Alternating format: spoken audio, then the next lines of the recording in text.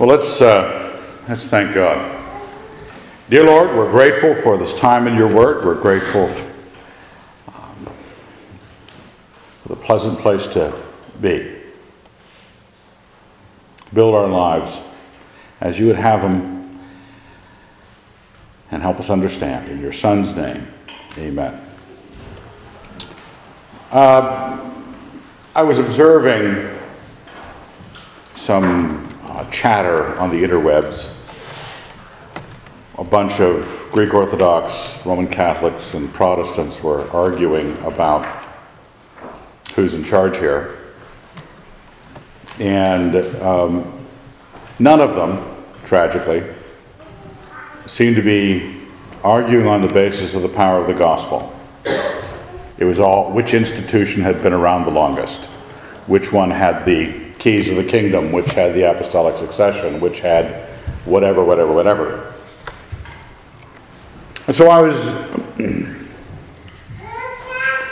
inclined to comment in them, did not, but kept out of the fray. But it made me think about how little sometimes the church understands what makes the church. We want to have unity in the faith with everybody runs around with their hands in the air waving them going, oh my gosh, the non-Christians don't believe we're the church because we're not unified. And so they come up with all sorts of silly unification paths, either institutional or by stripping all the doctrines of the faith out of the faith, just so that we end up looking like the Baha'i instead of Christianity.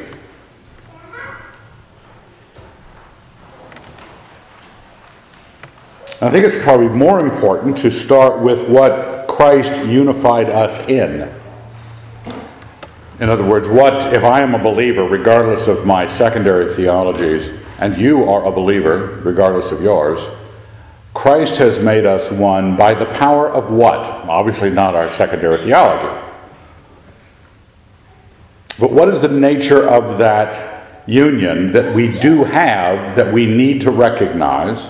And in recognizing it, maybe we would preach or speak or operate more closely to it than close to our distinctions.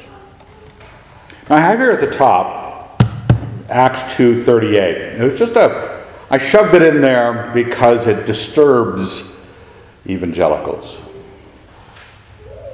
And Peter said to them, repent and be baptized, every one of you, in the name of Jesus Christ, for the forgiveness of your sins, and you shall receive the gift of the Holy Spirit.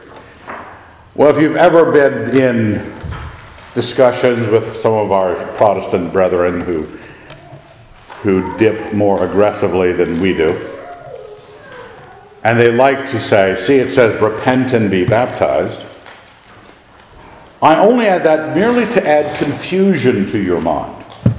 Because I want you a little confused this morning.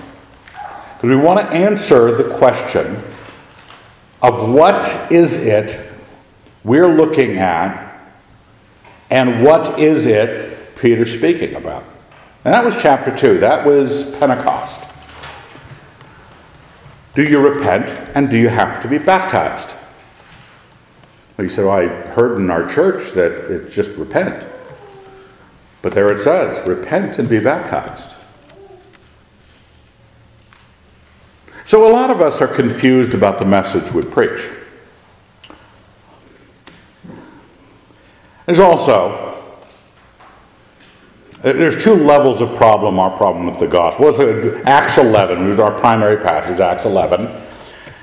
Now the apostles and the brethren who were in Judea heard that the Gentiles also had received the word of God. So when Peter went up to Jerusalem, the circumcision party criticized him, saying, why did you go to uncircumcised men and eat with them? Okay? Now there's two basic problems we have with the gospel. One is we don't know what it is. That's a bad problem. Two, we don't love other people enough to tell them. We have reasons for reluctance. The circumcision party had their own reluctant reasons. They're Gentiles. Unless you fix that, unless they get circumcised and vow to obey Moses, become a Jew, they have no part of Christ.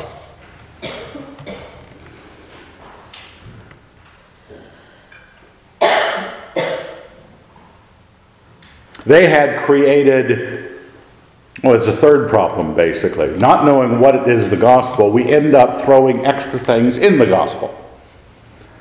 It's not that the circumcision party didn't believe in Jesus. They believed in Jesus. They were theologically accurate about Jesus. But they thought that when it comes down to it, you better be circumcised. You better be a Jew. What are you doing talking? I mean, that's an awkward conversation. Peter, an apostle, comes to town, and this party, powerful enough, because when you start talking about the gospel, everyone knows that your damnation is on the line. Your eternal salvation. Remember, what was it? King John. Oh, I forget what the issue was. Pope Innocent III. Maybe it was over the Archbishop. This is a while back. Innocent III, medieval pope, very powerful medieval pope. King John, he's the bad guy in all the Robin Hood movies.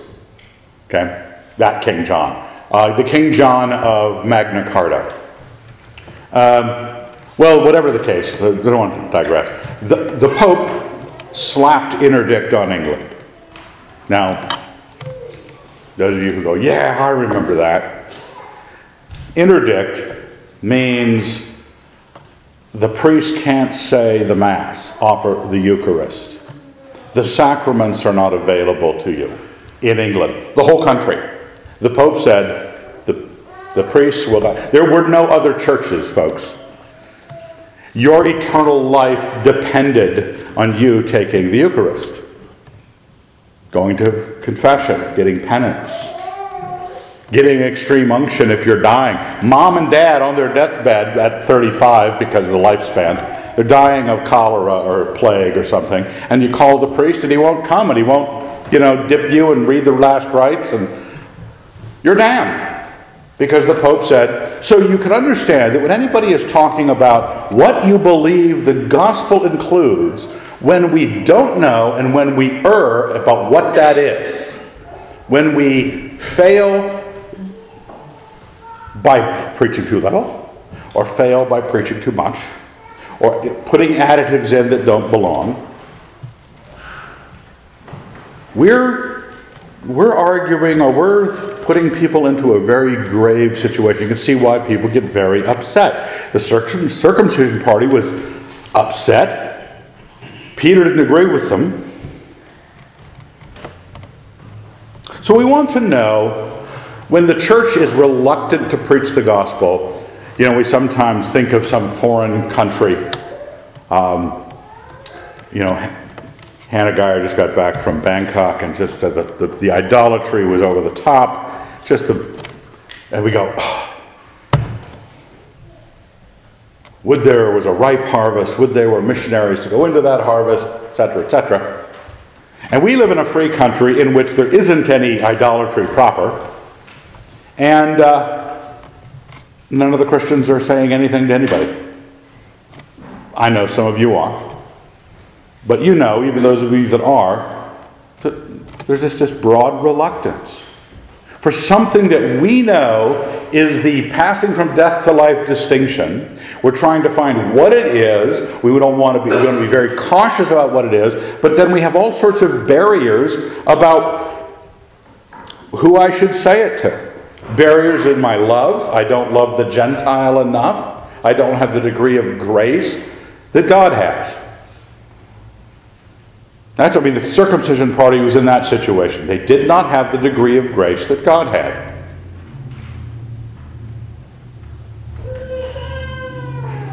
But in this, verse 4, but Peter began and explained to them in order.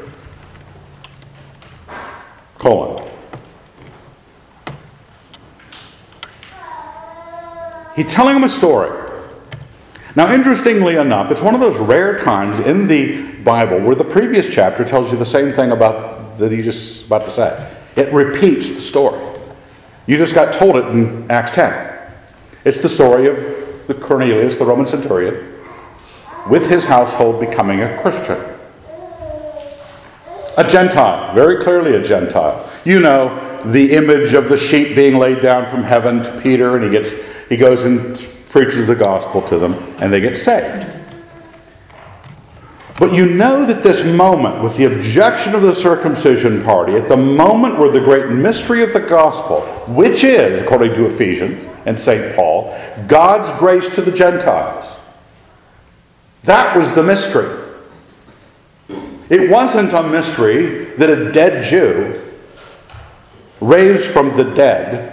That wasn't a mystery. Ascended to be with the Father. That wasn't a mystery. That he was God himself. That wasn't a mystery. Or that God himself is a Trinity. That's not a mystery. It's that Jesus Christ's grace was available to the Gentiles. That was the mystery hidden for ages. This is the thing that we're repeating the story in 2 chapters of Acts, once right after another, to explain to those who object to the gospel going to the Gentile how that event happened. He explained to them in order. I was in the city of Joppa praying, and in a trance I saw a vision, something descending like a great sheet let down from heaven by 4 corners, and it came down to me. Looking at it closely, I observed animals and beasts of prey and reptiles and birds of the air, and I heard a voice saying to me, "Rise, Peter, kill and eat." But I said, "No, Lord, for nothing common or unclean has ever entered my mouth."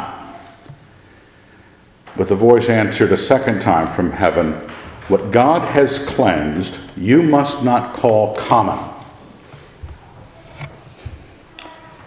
Now you know what the meaning of that is. He's about to be told to go to the Gentiles, and you must not call it common.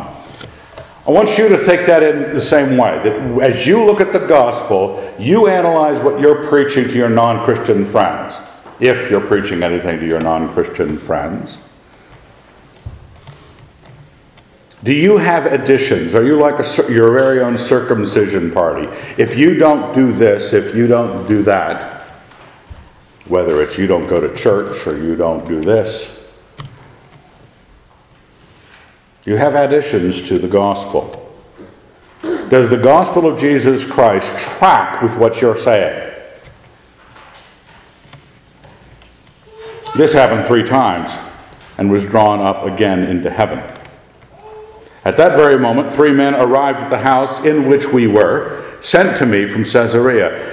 And the Spirit told me to go with them, making no distinction. These 6 brethren also accompanied me, and we entered the man's house. And he told us how he had seen the angel standing in his house, saying, "Send to Joppa, and bring Simon called Peter. He will declare to you a message by which you will be saved, you and all your household."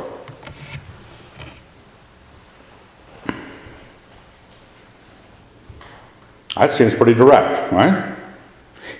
You're going to find out what the message is that will save you.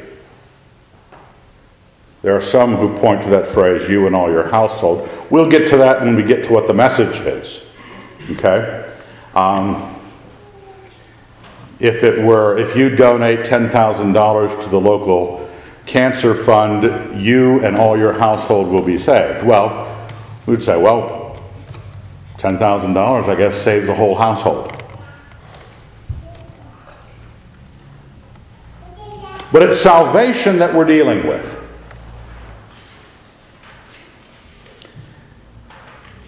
Now, conveniently, because I have a computer, lo and behold, on the left-hand side is the Acts 10 message of Peter. Also, because I have PageMaker, and I could do things like this, I pulled out some key phrases in what he preaches so you can see. Remember, Luke is writing this down. He tells you the story of what happened, the message Peter gave. He then tells what Peter describes it as and begins it by saying, "This message you will hear from him will bring your salvation." So I think it would be fine for us to go back to chapter 10 and look at the message. If there is a message that will save you, you and your household, it would behoove us to look at what it is. And Peter opened his mouth, verse 34 of chapter 10, and said, "Truly I perceive that God shows no partiality, but in every nation anyone who fears him and does what is right is acceptable to him." That's a weird enough passage right there.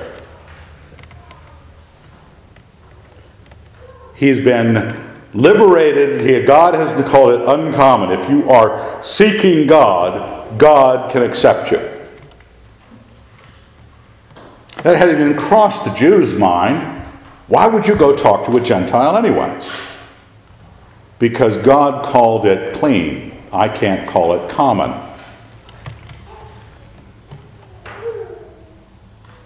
So the fear of the Lord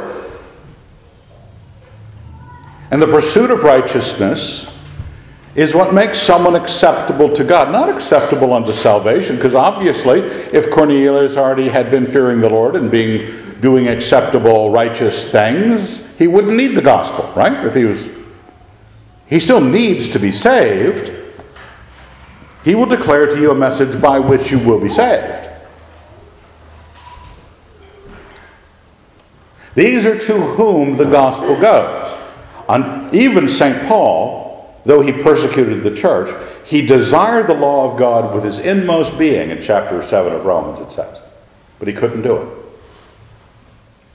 He feared God, and he wanted to do what was right. Attempted it. He was blameless according to the law. But until he became a Christian, until he was saved by whatever gospel we're talking about here, it wasn't good enough. The acceptable means God wants the gospel to go to them. So much that he gives St. Peter a revelation of a vision from God to get him over the hump. He gives the pagan guy a revelation of an angel telling him where to send to get the guy who will tell him the message. It's important that this line be crossed. You know the word which he sent to Israel, preaching good news of peace. By Jesus Christ, he is Lord of all. The word which was proclaimed throughout all Judea, beginning from Galilee after the baptism which John preached, how God anointed Jesus of Nazareth with the Holy Spirit and with power, how he went about doing good and healing all that were oppressed by the devil, for God was with him. And we are witnesses to all that he did, both in the country of the Jews and in Jerusalem. They put him to death by hanging him on a tree. But God raised him on the third day and made him manifest, not to all the people, but to us who were chosen by God as witnesses, who ate and drank with him after he rose from the dead. And he commanded us to preach to the people and to testify that he is the one ordained by God to be judge of the living and the dead. To him all the prophets bear witness that everyone who believes in him receives forgiveness of sins through his name. That was the message. Perhaps you noticed the parts that I centered or bolded. It's a good news of peace. The word gospel just means good news. That's what it is bringing. It brings peace. It brings it by Jesus Christ. Parenthetically, he is Lord of all. There's a conclusion about Jesus Christ that has to be made. Not only that it's a good news of peace from Jesus Christ, but who is Lord. Where he got this lordship, his standing in that lordship, now he doesn't go into theology about this, it's the anointing of our God with the Holy Spirit. Jesus Christ is Lord of all. So it's a good news based on this emissary of God, God himself, on the planet, a good news of peace, that which brings you reconciliation with God. That's what's coming to you in the gospel. The center of that is they put him to death, and that he was raised on the third day physically. Notice how he puts in there, we ate and drank with him. This is a very short, direct gospel message to a very ready audience. Somebody who wanted to be right with God. Cornelius gave alms constantly and prayed, and God liked that about Cornelius, and he sends him the gospel. This is what he didn't know, that Jesus Christ, Lord of all, was killed and was raised. And in that death, doesn't go into any theology about it, he is ordained of God, or by God, to be the judge of the living and the dead, that he was prophesied, and all of this combined, this story, this gospel of peace, this Lord Jesus Christ, dead, buried, raised,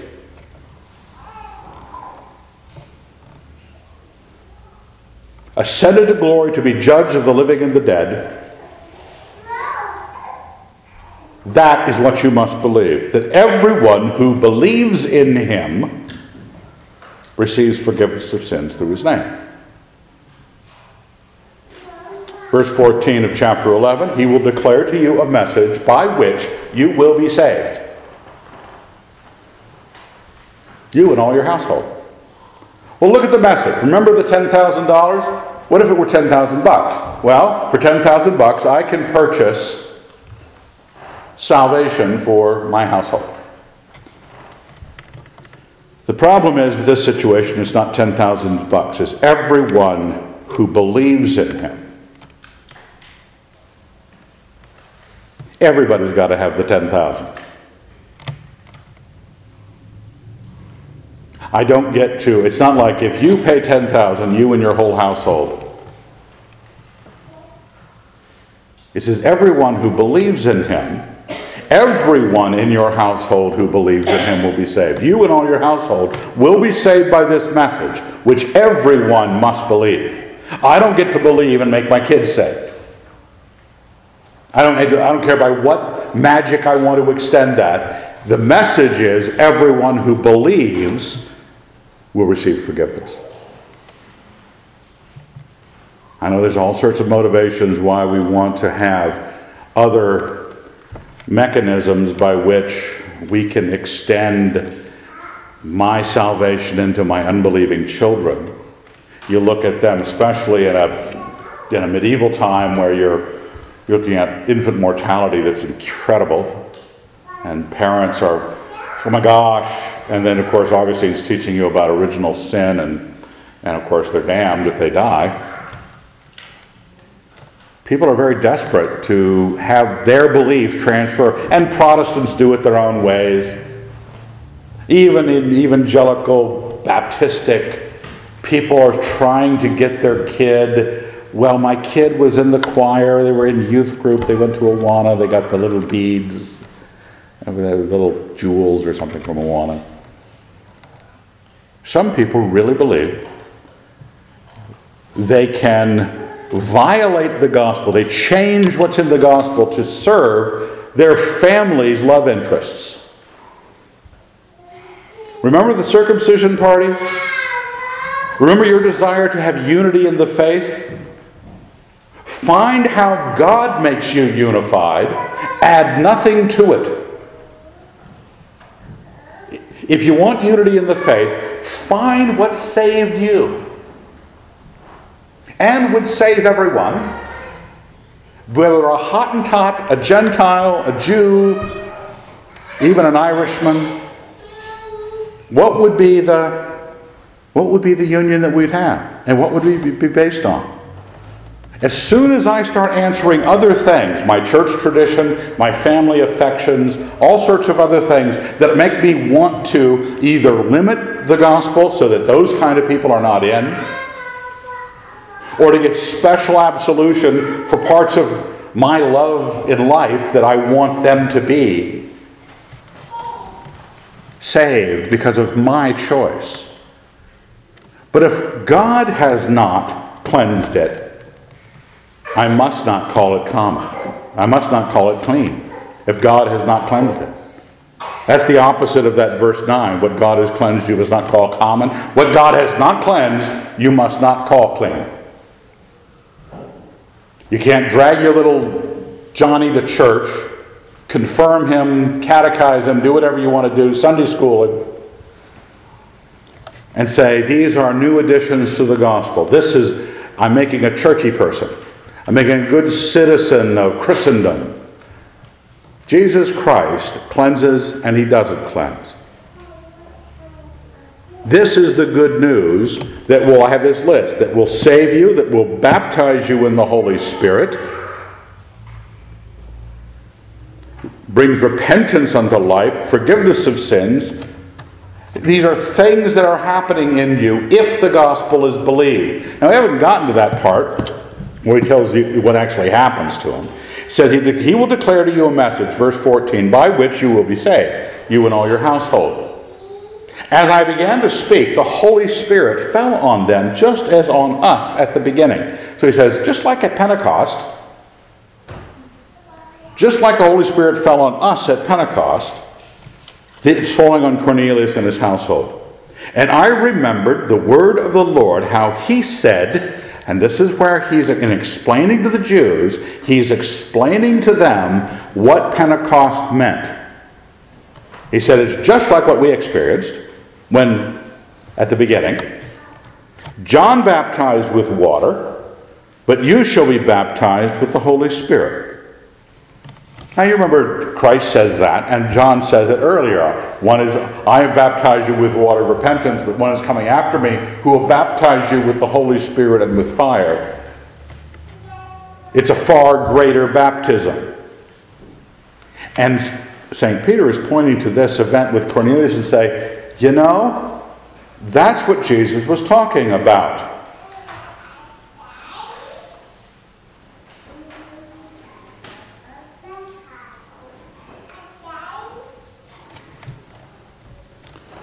I've been talking to my father recently. He's writing up a kind of a tract or an essay on baptism. He's getting a little bothered by how much the circumcision party still functions, but now functions in baptism rather than circumcision.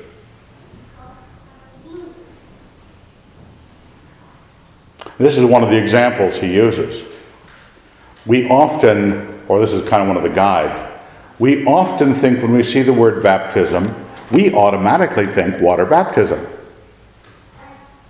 Even though the baptism, the one baptism, remember one Lord, one faith, one baptism? The one baptism of the Christian church is the baptism of the Holy Spirit. One baptized in us by Jesus Christ. He will baptize you with the Holy Spirit. That's the one baptism. And we automatically, after 1,500 years of Roman Catholicism, read water baptism into that passage in Acts 2 at the top of the page, repent and be baptized. Because we can't see the baptism that is central to our own faith. And because we don't see the baptism that is central to our own faith, we get people to go, okay, I want to be a Christian. We water baptize them, and we front load the church with a bunch of unbelief. Not really regenerate people. The wonderful thing about this passage in Acts 11, if God gave them, verse 17, the same gift as he gave to us when we believed in the Lord Jesus Christ. Okay, the belief, anyone who believes, is that what it said? That everyone who believes in him receives forgiveness of sin through his name. We received this gift when we believed. They received the same gift that when they believed. Who was I that I could withstand God? God was busy cleansing them. I should not call it common. Now listen, when they heard this, they were silenced. The circumcision party. The difficult ones. You know, the probably ex-Pharisees and now they're Christians and just a little bit, jockey shorts in a bunch about everything and they want to make sure that nothing's left out and they're just stressing their Jewishness way too much. And they glorified God, saying, this is where unity happens. Well, you can even tell somebody's got a misapprehension about the gospel. You can silence them on this. They have believed the gospel of Jesus Christ, and they were baptized.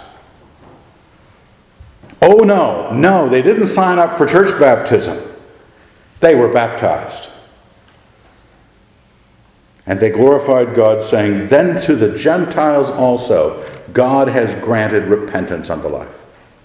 That is what they saw. But because we didn't understand the gospel, and some people shoved water baptism in, some just require that you walk the aisle and sign the card, whatever it is, a little liturgy you want to add to your gospel. The Jews and St. Peter and everybody else was looking for the work of God in the person's life.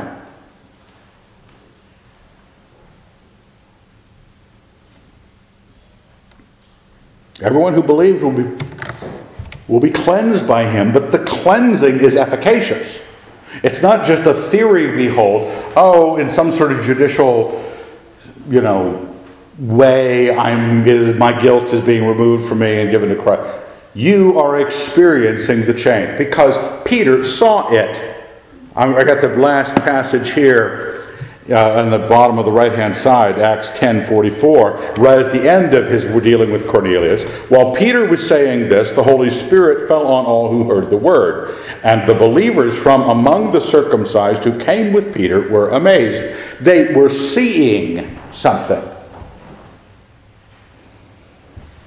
They were seeing a measurable change. It wasn't like, did you walk the aisle? Did you sign the card? Did you get dipped? Did you join the church?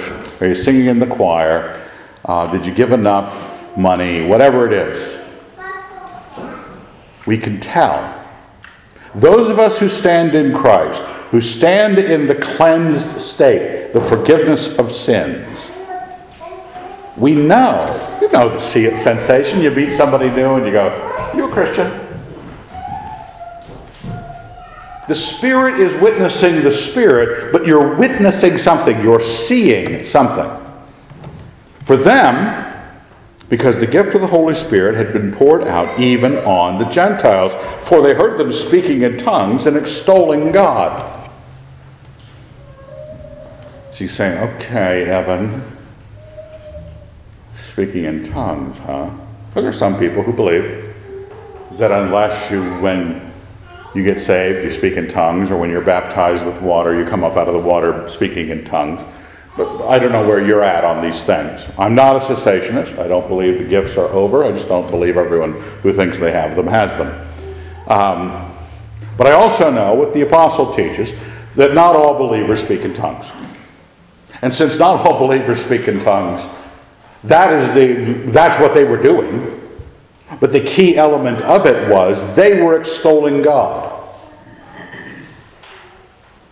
The tongues was something that they did. If someone spoke in tongues today, having believed the gospel, and was extolling God, I would hope that I would recognize not the magic of the necessary speaking in tongues, but because we are told that that's not necessary in every Christian's life.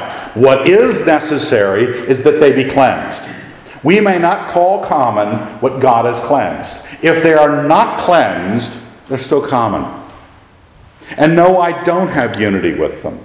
I don't care if they believe every inch of my theology, which is right. If they believed everything that I said and donated to my ministry, both in the church and at the big house, this is getting hard to resist. This is the kind of conversion we like to see. But no, if they're not cleansed, I don't have any unity with them. The unity of that agreement, which so many people think is the unity of the faith, get everybody on the same page. You have to agree with this message, yes, but because that is the message by which God will cleanse you if you believe it. If they don't get cleansed, if their faith did not measure it out before God to be acceptable,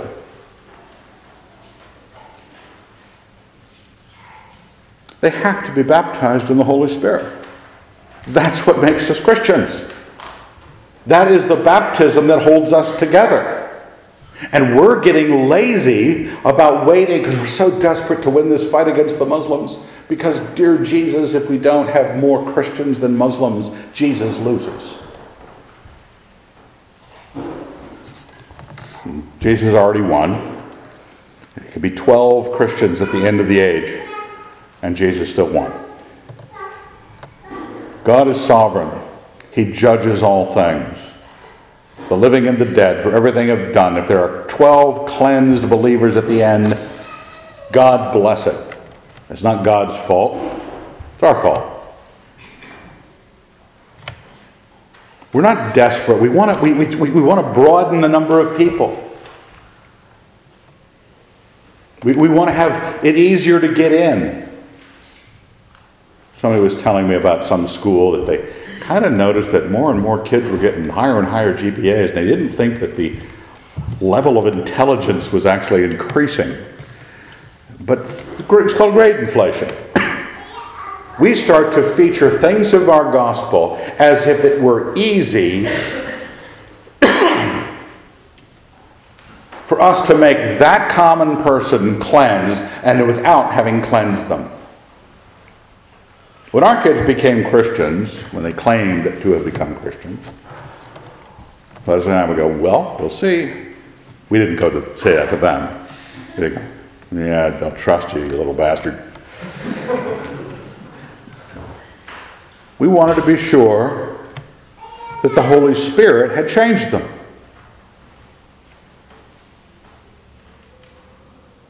Repentance, that's what that gets even the circumcision party on board.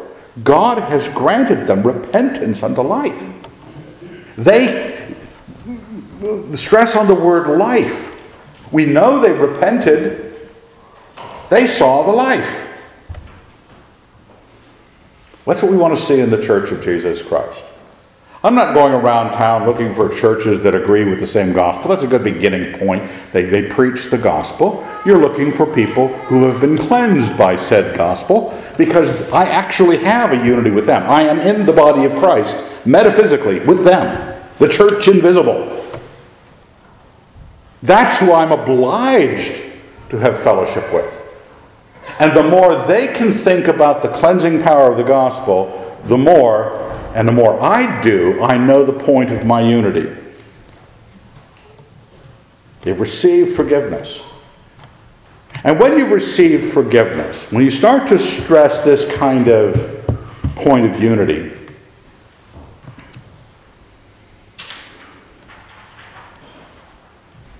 our powers of extolling God, our willingness to declare this gospel is higher.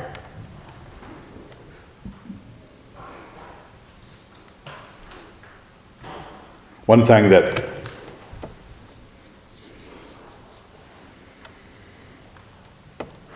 we find out and say, well, what about the water baptism? What if that for Acts 2 passage right at the top actually was about water baptism? I could tie that in with Acts 11. Acts 10. Baptize them in the name of the Lord Jesus. It says up there, repent and be baptized, every one of you, in the name of the Lord Jesus. The thing is that they're thinking, if that were water baptism, they think, because they're thinking in a post-Catholic way, not in a Christian way, that God is doing something, the church is working its magic on you in baptism. Water baptism. That somehow the holy water or the rite to the priest or the pastor is giving, that somehow, whatever happens to you because baptism is done to you. No, you do baptism. It is what you do. It's like your repentance. You repent and you get baptized for forgiveness of sins. That's what I offer. It's my prayer. Peter 3:21 says, right there at the bottom, near the bottom, baptism, which corresponds to this now, saves you, not as a removal of dirt from the body, but as an appeal to God for a clear conscience. Someone can use water baptism as part of their prayer. It is not a washing that happens to you, either for dirt or for sin. It is your appeal to God.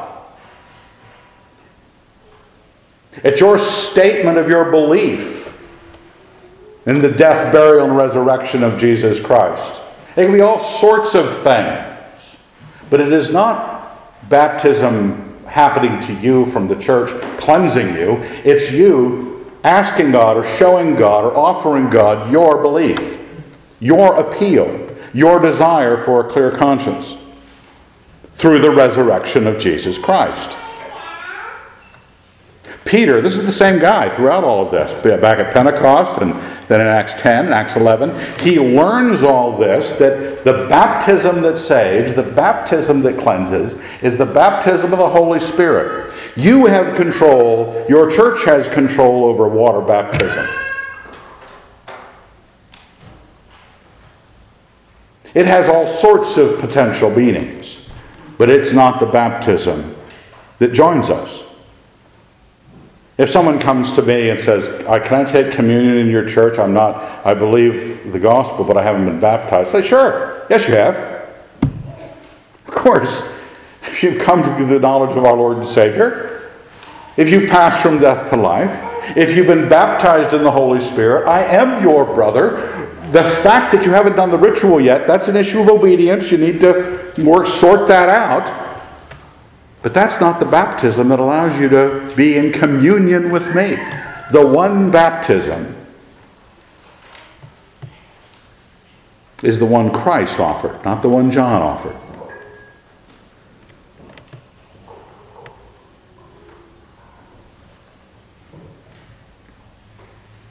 You want to operate in your life just like the warning God gives Peter. You better not call common what I've cleansed. You ought to not yourself, looking at yourself and, have I passed from death to life? Why don't we just function in the unity that God has given us rather than trying to set something up or waiting for some church to approve you? If Jesus Christ has wonderfully changed you, extol God. Do not call yourself common. And be in fellowship with those who are similarly cleansed, whether they're Baptists or Presbyterians or Anglicans or Lutherans. If they've passed from death to life, and you've passed from death to life, don't call any of them common.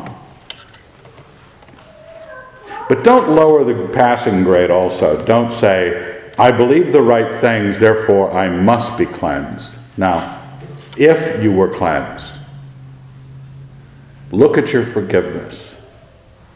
Do you remember that forgiveness? You know the guilt you had. It was objective guilt, not just emotional guilt. You were objectively guilty. You were dirty. You know the difference when you've confessed a sin, how that's lifted off of you. You know the rejoicing that goes on. You know that you extol God. You said, no, I don't. Well, then you need to talk to somebody. Somebody here who has passed from death to life. This is where our focus should be in the unity of the saints. This should be our focus in our relationship with the world. We should be finding those people that are seeking God and declaring to them repentance unto life. It's been granted to them. But we have to keep it that. Let's not become the circumcision party. Let's not become at odds with each other when Jesus Christ has cleansed us and made us one. Let's thank God. Dear Lord, we're very grateful for the work of your Son on the cross and his power over death and his resurrection, and that his coming to judge the living and the dead on some future day. And Lord, we're grateful that we have believed. And we're grateful that you have cleansed us. We have passed from death to life. We've been baptized in your Holy Spirit. We've received your forgiveness. And Lord, help us understand this, that our extolling of your Son and his gospel would be to great benefit in the non-Christians we know. And it would also help the saints be more unified. Thank you. In your Son's name, amen.